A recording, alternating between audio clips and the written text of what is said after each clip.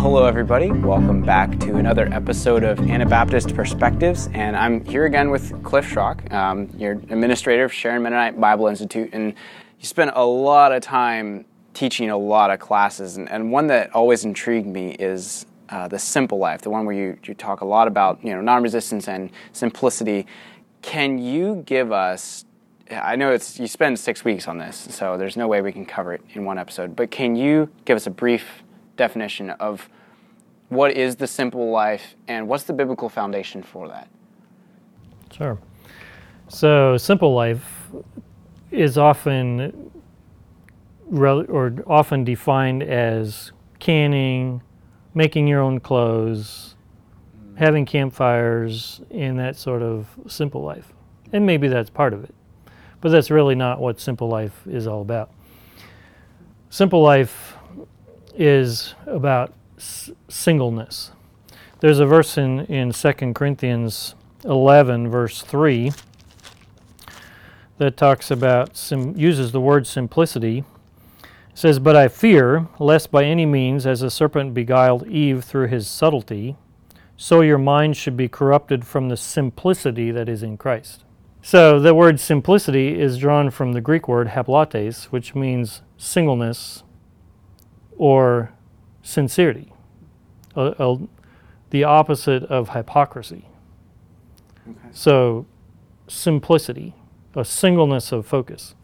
And so when I teach that class, that's really what I focus on, is singleness. We have a single focus. Os Guinness talked about the concept of an audience of one. And so that's the concept of simplicity, is this living before an audience of one, living with a single focus, a single eye, that Jesus talks about in Matthew chapter 5. So you asked about the biblical basis. It's that single eye, that single focus, loving the Lord our God with all our heart, soul, mind, and strength, and our neighbor as ourselves. It doesn't get a lot simpler than that. On this hang all the law and the prophets. Uh-huh. So singleness, simplicity is the angle that I come from when I talk about that. So in a sense, then, we almost complicate it by adding a lot of things that we do that are the simple lifestyle. Do you see that as kind of the case? Like in our circles as Mennonites, we like that, to have a simple life, but maybe we are looking at it all wrong. It can. We can complicate the simple life with a whole lot of do this, do that. Now, we'll probably talk about that here in a minute. The simple life does need to be put into the fabric of our lives. Mm-hmm. It's not just an idea or a theological concept. It does affect the way that we live. How does the Christian apply that concept of simplicity, single focus, sincerity? What does that look like practically? Well, maybe we need to back up first and talk just a little bit more about what it is. So in that singleness, it's about discipleship. Discipleship is about following the Master, learning to talk like, think like, be like, live like the Master. So that's the simplicity part of it. Wanting to be like Christ. Scriptures talk a lot about taking on the mind of Christ. Let this mind be in you, which was also in Christ Jesus. Mm-hmm. So from a theological perspective or a philosophical perspective, the simple life is a worldview. It's a worldview of discipleship, becoming like Christ, taking on the mind of Christ. So what does that look like then in practical life? Like Dean Taylor says, is like, well, what if Jesus meant every word he says? Mm-hmm. Now, do we do that perfectly? Certainly not. But that's the goal. To take the words of Jesus, the writings of Paul and the apostles, and to take it seriously and to put it into the shoe leather of our lives. So the simple life should affect the way we dress, the way we eat, the lifestyle that we live, what we spend our money on, how we save, how we spend, how we give, our support for missions, and all those other aspects of life. So you ask the question, how does it look? Well, it affects every part of our lives. Uh-huh. That's I like how you're taking this and just pulling it back out to like this concept's so much bigger than a lot of people think of it as, if that makes sense. I don't know, it can be really easy to fall into that trap of I do, step 1, 2, 3, 4, and therefore I live a good Mennonite simple life, when it's so much deeper than that. It's a heart issue of our understanding of how. Yeah, I don't know. I like what you're. That makes a lot of sense. Right. I think sometimes we reduce the Christian life to checking boxes. Yeah. And we simplify it that way. And that's simple life. I can check off these boxes, and therefore I'm living the simple life. Yeah. But the simple life, like you said, is much bigger than that. It's about a whole way of thinking about life with a single goal, a single focus, and that is to do the will of the Father. Jesus had conflicting desires. We see that very clearly in the garden. He had conflicting desires, I think, throughout life, but he had a single goal. He had a single determinative will, and that was to do the will of the Father. And that's how I would define simple life. The simple life can look pretty complex. Yeah, but when you reduce it down to the bare bones core, yeah. Because, and we just did an interview with Elijah, and he was talking a lot about this kind of thing, what you're saying, focus more on from the mission aspect, like when we want to go do missions, down at the very core, what is it really? And it's about, at the core, just loving people and following after Jesus 100%. And coming and out of that comes our ability to evangelize. And I think, and that's just one aspect of many things. And it makes a lot of sense with what you're saying. Yeah. And really, that what you're saying about what Elijah said, comes down to just loving people. That's exactly what I was saying about the simple life. Yeah. It's about love the Lord thy God, love thy neighbor as thyself. Single focus, and to do whatever God calls you to do. If he calls you to Tibet, then the simple life is to follow his call to Tibet.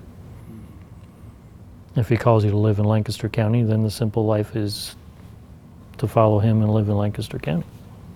That's pretty liberating. Well, it can be liberating, but actually much more difficult. Sure. It's much easier to check off 5 or 6 boxes and say, now I've got it. It's much more difficult to follow the heart of God. It takes a lot more intentional living too, I guess. Right. Yeah. I guess the next step is, a lot of people aren't at that place that you're describing of the real, what Paul is talking about in that verse, of the true simple life. But I'm guessing a lot of the audience is like, oh, that makes sense. I want that. What's some practical steps they can start taking towards what you're describing? Make a list of things and start checking it off. No, seriously. It's not easy. Because Jesus said, if any man would follow me, let him take up his cross. And the cross is an instrument of death. So a lot of us live with conflicting desires. We want kind of our own way, but we know we should follow the master and kind of do it his way. And so we have this conflict of desires that we live with. And I don't know that we'll ever totally overcome that. But the simple life, as I understand it and see it in Scripture, is to follow Christ. And he may call people to different things in that simple life. Some he may call to a vow of poverty. I know one of our students had taken a vow of poverty, sold everything he had, and lived with the homeless people for a period of time in ministry. And he may call some people to that. He may call other people to other things, maybe even into business and farming and other aspects of normal life. But regardless of where we're called and whatever we're called into, it has to be undergirded by a yieldedness. The early Anabaptists had a German word for it. I think it was something like Gelassenheit. That yieldedness. And I think that's something that we lack in our culture. Even though we live the simple life, we lack that brokenness, that yieldedness to do what God calls us to do and to follow wherever He calls us to. And so to enter into the simple life is to take up our cross, to deny ourselves,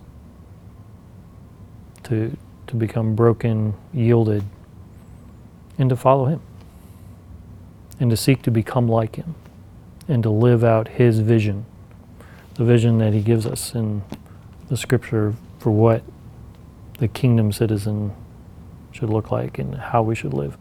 And again, that's different for different people. Jesus made that clear in some of His parables, that it's not always the same for everyone what that simple life looks like. But at a foundational level, it's about following the Master. And it should become very practical, including the things that we often think of when we think of simple life: our dress, the way we drive, the cars we drive, the houses we live in, all that sort of thing. It should be expressed, it should affect those practical parts of our lives. Now, there's probably listeners that want to hear me say, here's the list.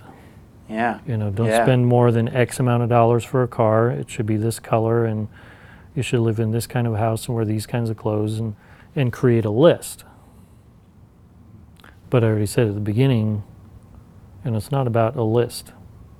It's about what does God call us to, and a commitment to doing what He calls us to. And the list is so much more concrete. You can just look at it and just be like, I'm doing the list, so I'm okay. Mm-hmm.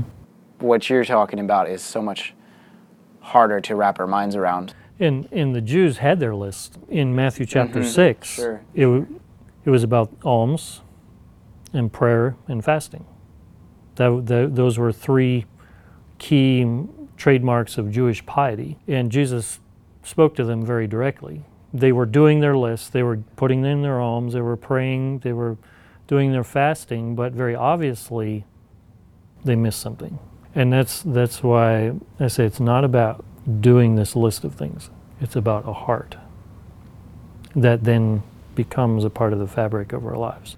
There may be other listeners that won't like that approach because it's too subjective, not concrete enough. And it's like, well, then it's every man for himself. No, it's not every man for himself. It's every man for Christ. And we follow Christ. Yeah, that makes a lot of sense. It doesn't sound like it would be very easy, but at the same time, that's pretty simple too, what you're describing, in a way, at the concept level. But now going out and living it, that sounds like a lifelong pursuit. And that's where the simple life is connected with the salvation journey and our theological understanding of the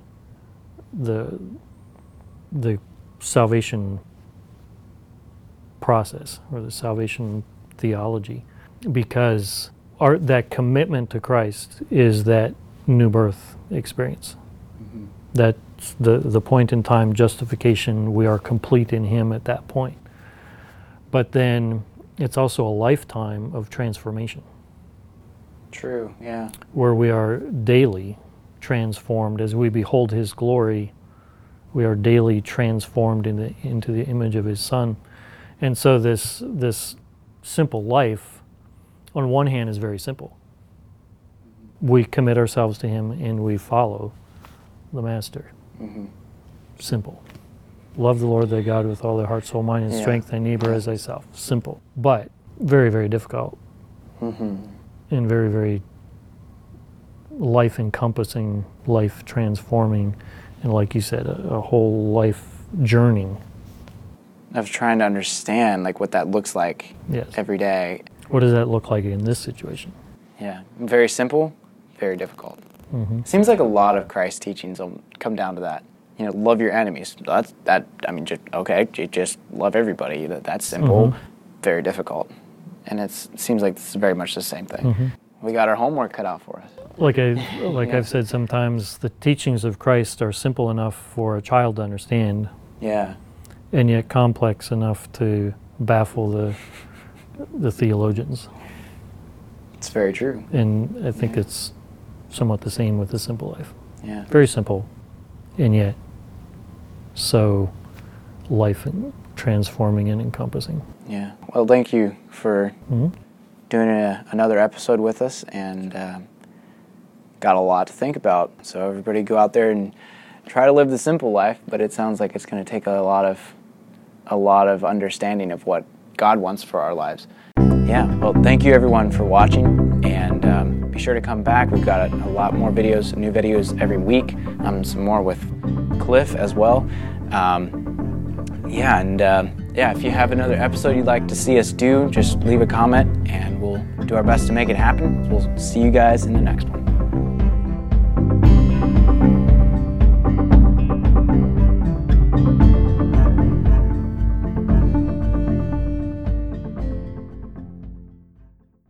Thank you for listening to Anabaptist Perspectives. Your listening and sharing this with friends helps more people find our episodes.